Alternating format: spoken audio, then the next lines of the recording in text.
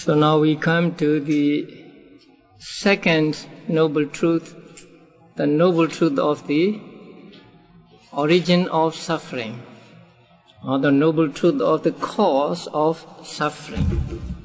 So Buddha did not discover that everything in the world is suffering, but he also discovered the cause of this suffering. Now it is important for all beings to get rid of suffering. We don't like suffering, and we always want to get free from suffering.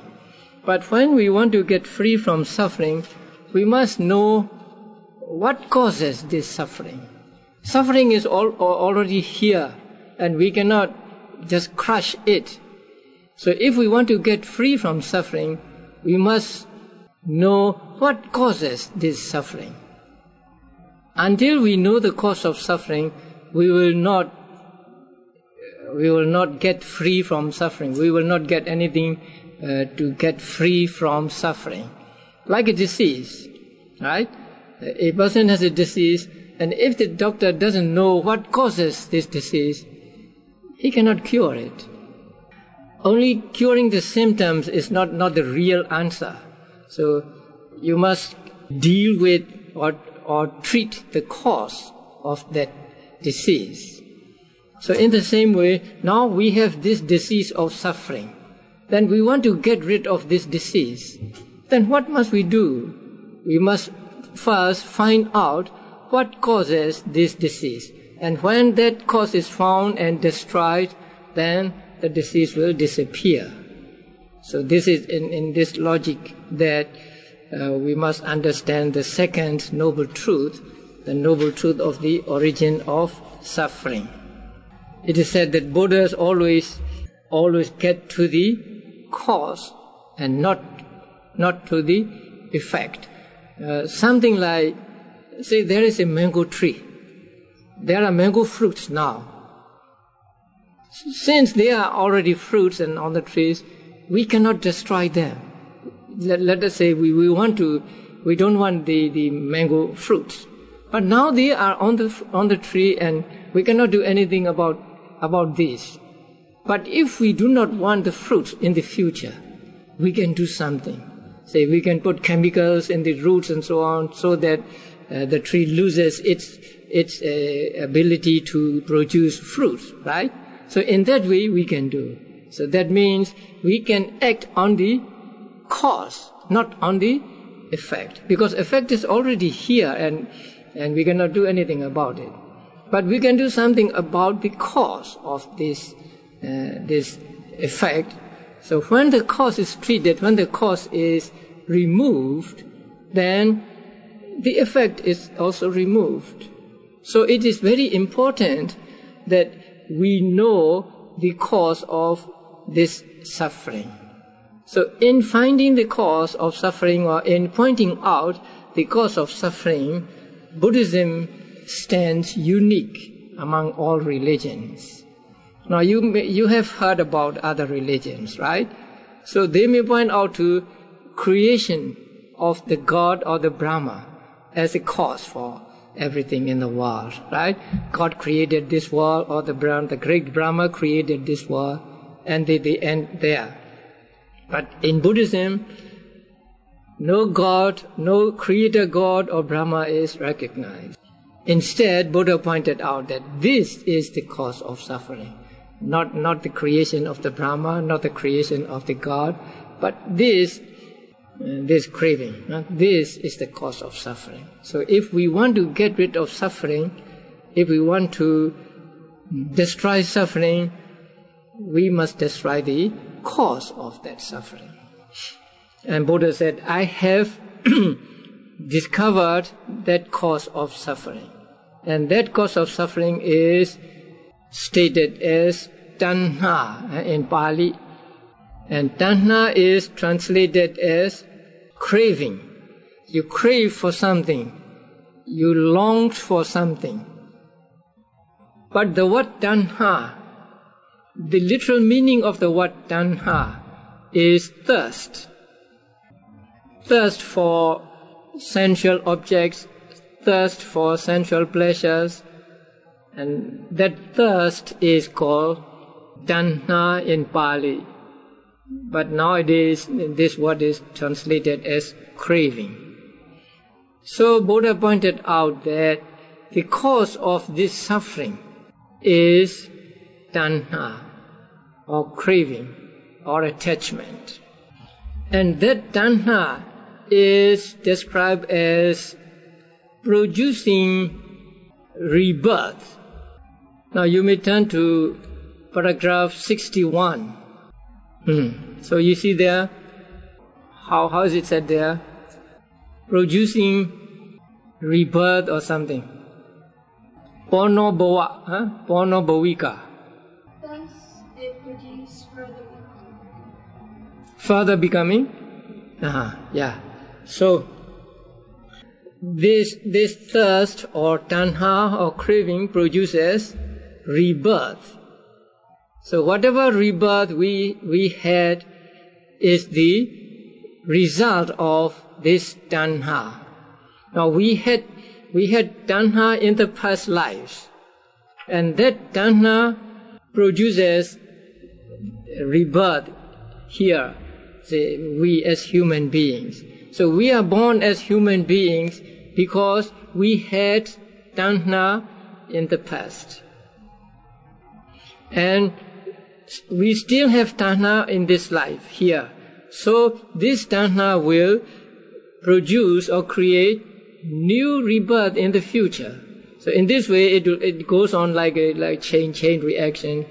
The tanha here producing tanha, the rebirth there, and the tanha there producing rebirth in yet another existence, and so on. So this tanha has the ability to produce rebirth. So whatever rebirth we had is actually the result of that tanha in the past. So this tanha has the power or ability to produce rebirth. And this tanha is again accompanied by delight or something. In Pali it is called nandiraga. That means that delight and attachment is the same as craving. And then the last one is, how is it translated there? Next one. Before that, tatra binandini. Taking delight in this or that existence. Okay. That means this tanha, wherever a person is reborn, the first active moment in that life is accompanied by tanha. Even if you are born in hell, you will be attached to that life because of that tanha. So this tanha is take delights in here and there. That means in this life and that life.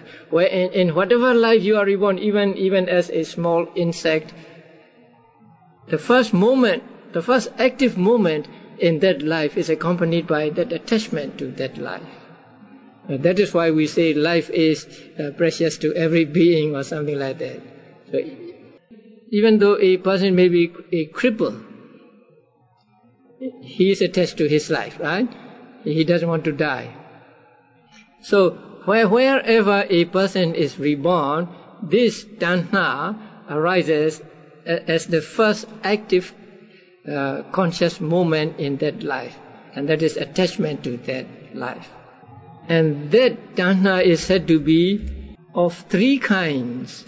Now I want you to understand these three correctly, because sometimes the translations are just the translation of the word is misleading. So there are three kinds of tanha, and they are in Pali kama tanha, bhava tanha, and vibhava tanha. I think you can find that in Visuddhimagga there, 61. After what are they? Kama tanha. thirst for sense desire or something. It is said that I will talk about them later, right? And does he give the chapter number and paragraph number where you can find the... So you go to that, chapter 17 and paragraph number also. So go to 235. What do you find there? When visible to the focus of the eye, it is called craving for sense desire. So there are three kinds of tanha. Kama tanha, bhava tanha, and vibhava tanha. First it says there are 6 kinds of tanhas. That is tanha for visible objects, tanha for sounds, tanha for smells, taste, touch, and dhammas. So there are 6 kinds of tanhas. Each one of those tanhas can be of 3 kinds also. So they are kama tanha, bhava tanha, and vibhava tanha. So how is kama tanha translated there? 235. It is called kama tanha when it arises, being delighted with something like that. The first one, craving for sense desire. Right. Now that is the one. So that is kama tanha. So craving for sense desire. Actually, craving for sense objects. Now, the objects are all called sense objects because they can be seen, they can be heard, they can be smelled, and so on. So everything we see, we experience in the world, we can call objects of senses. The object of the eye, object of the ear, and so on. And craving for those objects is called kama tanha. Now you want a new house, right? That is kama tanha. You want a new car, that is kama tanha, and so on. Because it is craving for the objects of the senses. So you are attached to something, and you are pleased with that attachment. You are pleased with that thing. So that is called kama tanha. And the next one is craving for becoming. Yeah, that is what I don't like. The translation is one thing and the meaning is another. Now you read further. What does it say?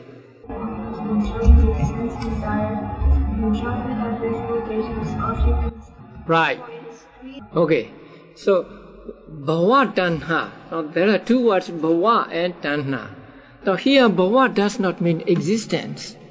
Bhava here implies something, the view that things are permanent. That is why the same tanha accompanied by this view that things are permanent is called bhava tanha. It is not craving for existence. Because craving for existence can be kama tanha. Existence is also the object of sense. But that kama tanha, when it is accompanied by this wrong view, that beings are permanent, that things are permanent, then it is called bhava tanha.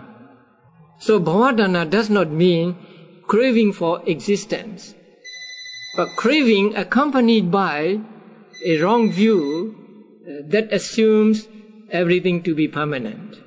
Now there are views like there is an atta in beings, and this atta is eternal, it is permanent, and so taking that to be permanent is called a wrong view in Buddhism. And the tanha that is accompanied by that wrong view is called bhava tanha. Craving accompanied by wrong view. That assumes that all things are permanent, something like that. So that tanha is called bhava tanha. The next one? Craving for non-becoming. Okay, that is more frightening. Craving. Once I gave a book to a man, and then about a week later he came back and said, in Buddhism suicide is okay. Buddha allowed suicide. I was surprised, and I asked him, why do you say this?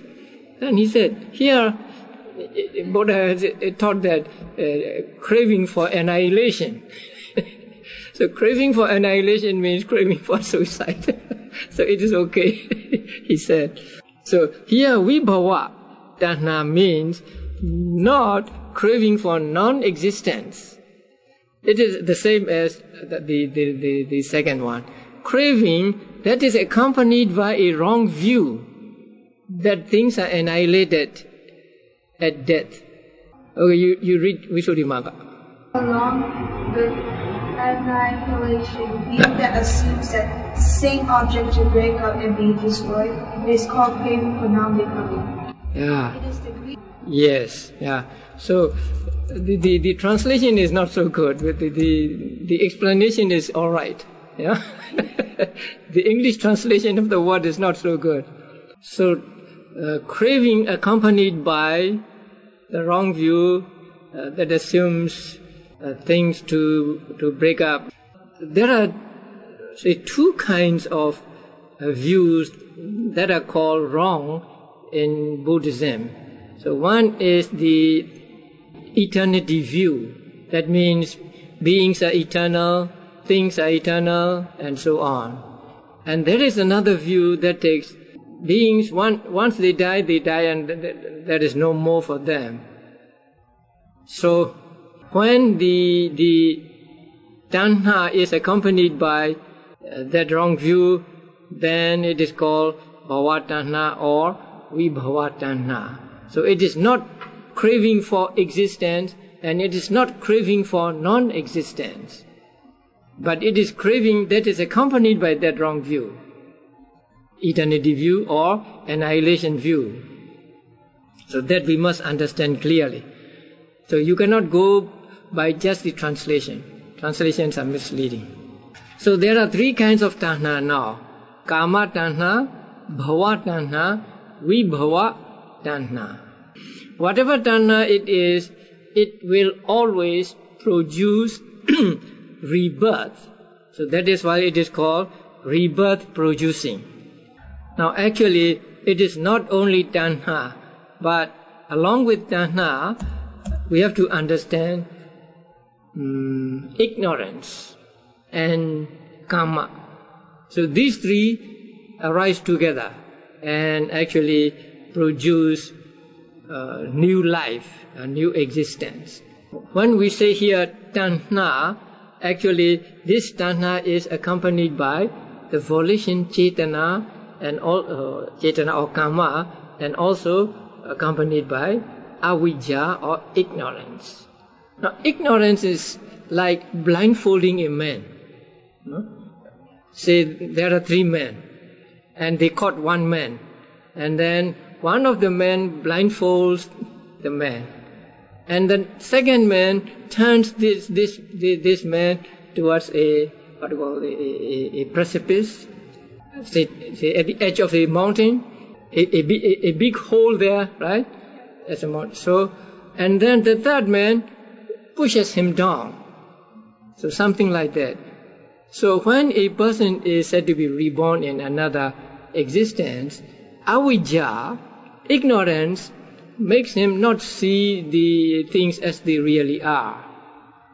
And then tanha makes him attached to the life, and then karma pushes him down, and then he is reborn in the next life. So when there is a next life or rebirth, these three mental factors are working together actually. Not just tanha, not just karma, not just ignorance. So these three are like a party of three. So one blindfolds the man, the other turns him to the precipice, and then the last one pushes him down. So in the same way, avijja makes us not see the faults of the life. That is why we are attached to things. Then this attachment to life makes a person who is dying to incline towards the next life, and then cetana or karma comes and pushes him to the next life.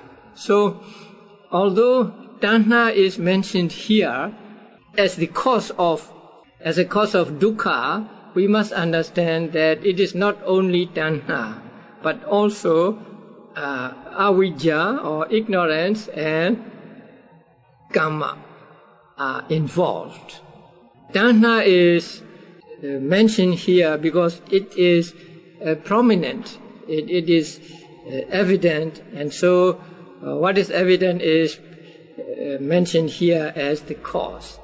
And also, when tanha arises, according to Abhidhamma, the cetana also arises and avijja also arises. They always arise together. So when one is taken, the others are also taken. When we say tanha, we do not take tanha only, because suppose there are three things connected with a thread, right?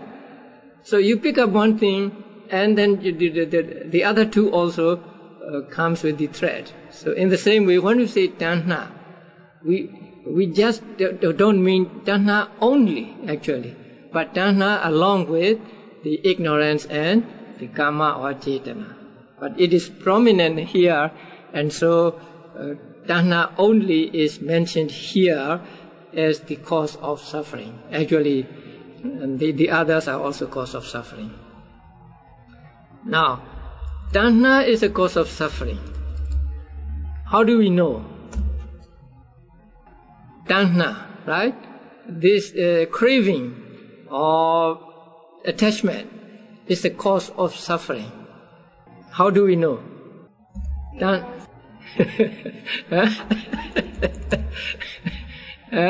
I'll give you a very easy example.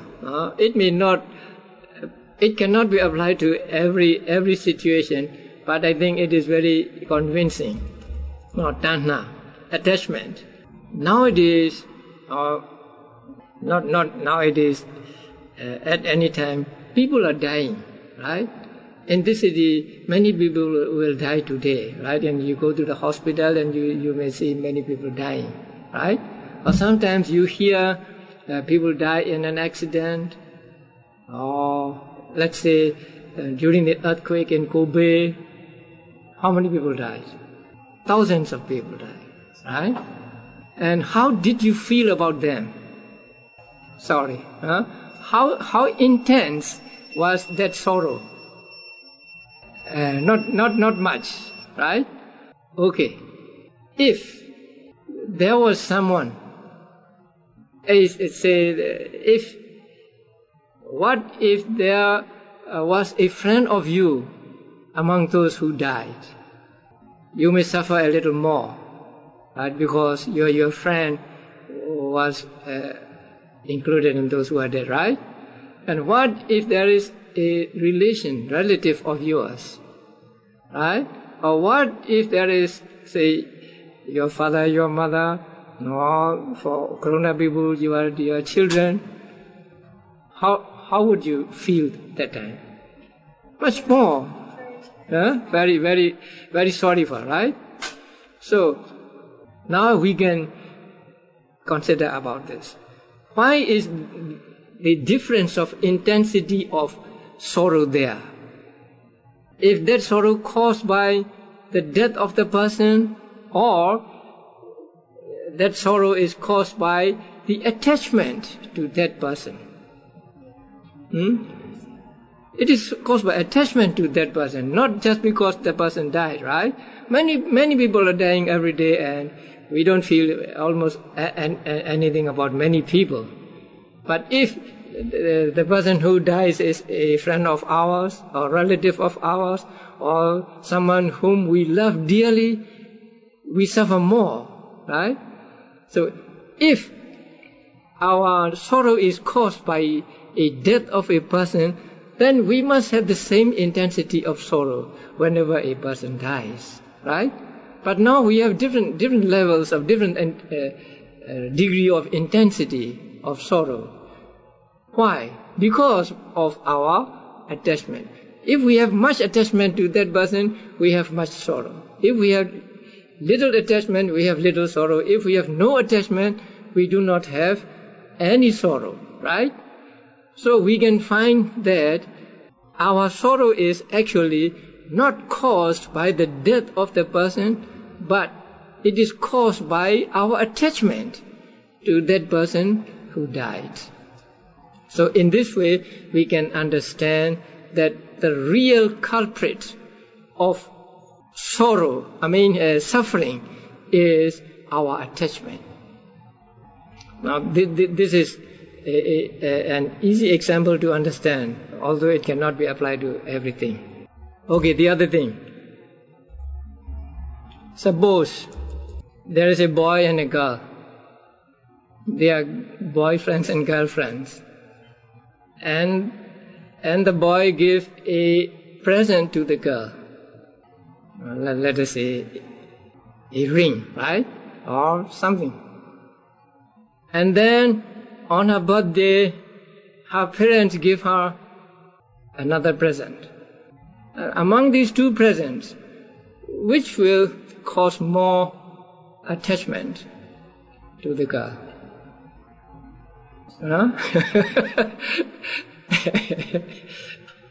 A present given by the one you love dearly, and a present given by a friend, an ordinary friend, even though the present may be this of the same kind, which present means more to you? The one given by the person whom you dearly love, right? So your attachment there, and suppose that present is lost, and you have sorrow. The loss of which will cause you more sorrow. The loss of one that is given by a dearly loved person, or the loss of one that is given by an ordinary person. Yeah, right. So here also, the cause of your sorrow, the intensity of the cause of your sorrow is not the loss of the thing, but the attachment you have for that thing. So in this way also, attachment is the cause of suffering, and not actually the loss of the thing. And now, about this life and past life.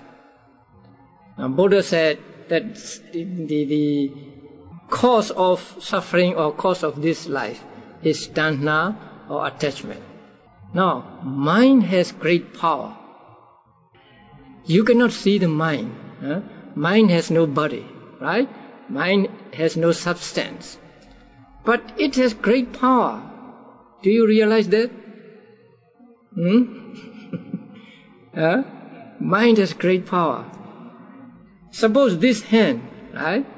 This hand is matter. So it is heavy, heavier than mind, right? We cannot say mind is light or whatever, but we cannot measure the mind. Now this hand is a heavy one, right? And I put it down here. If I don't want to move, it will not move. But when I want to move, it moves, right? So the movement is caused by my mind or my desire. If I don't have any desire to move, it will stay put, right? It will not move. So you see, mind has this power, even to move the material thing here. In the same way, mind, the mental state in our mind, the karma, has power to produce results. Now today you offer us food.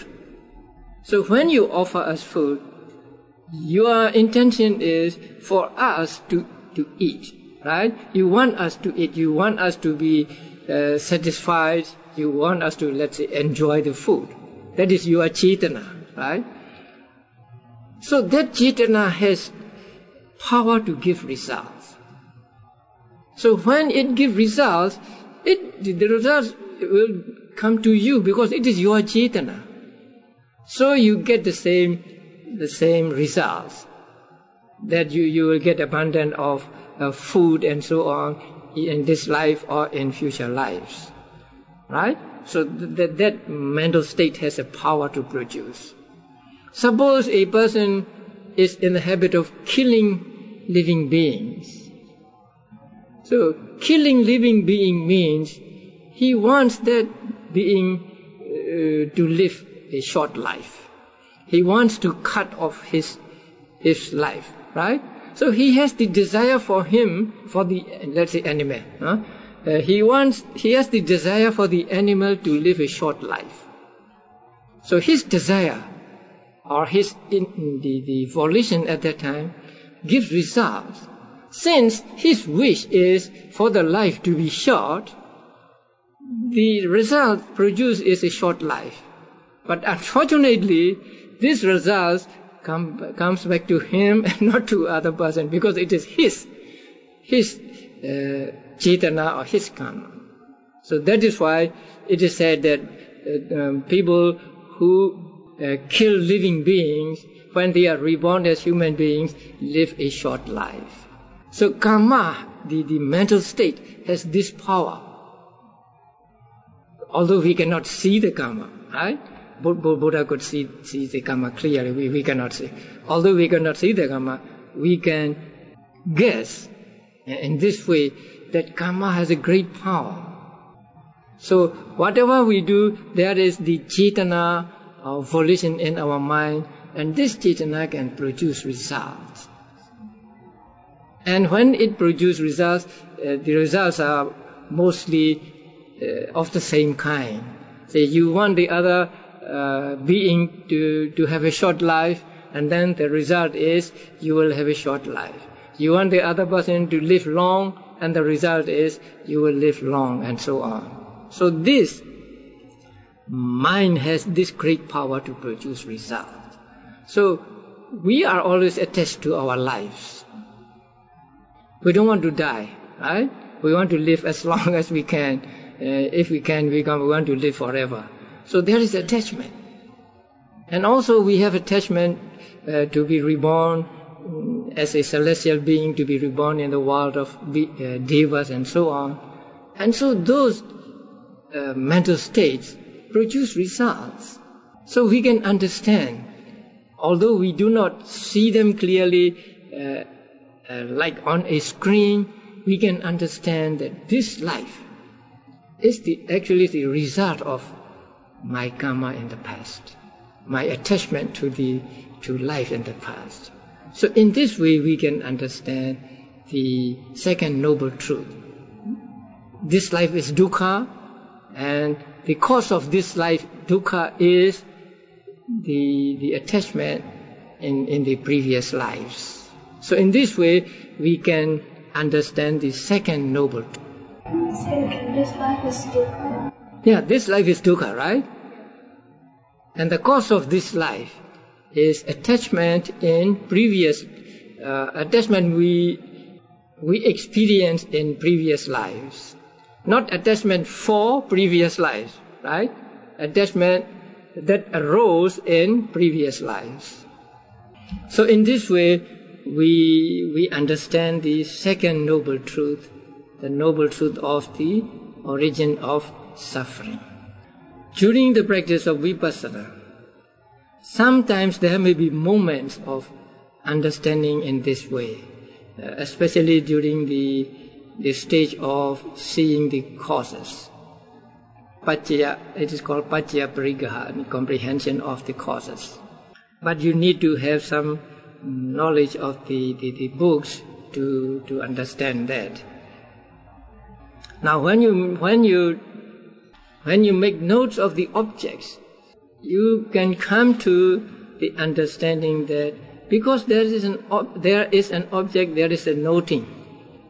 If there is no object, there is no noting. Now suppose you have a wandering mind, and then you are making notes as wandering, and then wandering disappears. The moment wandering disappears, the noting mind also disappears. Now there is no noting mind, noting of the wandering. There's another mind noting another thing. So you see the cause-effect relationship between these objects and your mind. Because you want to move, there is moving, right? So the moving of the hand comes about because there is the mind to move. So, because if I have no desire to move, there will be no movement. So this connection as cause and effect you see through practice of vipassana meditation. And then you may contemplate as just as everything has a cause.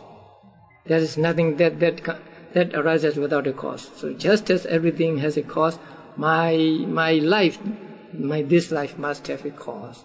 And that could be none other than the attachment that I had in the previous lives. So in this way, you can see or you can understand the second noble truth while practicing vipassana meditation.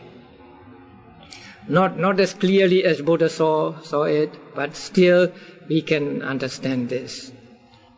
So this is the second noble truth. And the second noble truth is the noble truth of the origin of suffering. So in order to get rid of suffering, we must get rid of this attachment. We must get rid of the cause. So long as we are unable to cut the cause, there will always be the effects or results. So if we don't want the results, we must cut the cause. So cutting the cause is more important than cutting the results. You may pick the mangoes, every mango on the tree, but so long as the tree is not destroyed, so long as the roots are not destroyed, it will be producing mangoes again and again. So if you don't want the mangoes, then you have to treat the tree, you have to treat the roots with some chemical so that it loses its ability to produce fruits. So in the same way, if we do not want the fruits, as dukkha here, then we have to act upon the cause of this dukkha, which is attachment. So we have to get rid of attachment in order to get rid of dukkha, which is the effect of the attachment. So this second dukkha, declaration of this second dukkha is like a physician telling his patient that your disease is caused by something. Or say, I have found the cause of your disease. So once the disease is found, then it is possible to treat the disease or to cure the disease. So finding the cause of this disease, finding the cause of the dukkha as craving is actually a revolutionary idea in the history of religions. So no religion has ever pointed out that craving is a cause of suffering. So whenever they try to find the cause, they ended with the creation of the Brahma or the God. So only Buddha taught us that it is not the creation, but just this attachment to sensual things and so on, that is the real cause of suffering. So once the cause of suffering is known, then we can go about doing something so that we can get rid of suffering. So getting rid of suffering really means getting rid of cause of suffering, right? Not getting rid of suffering itself, actually getting rid of suffering. So once the cause is removed, then the effect is also removed.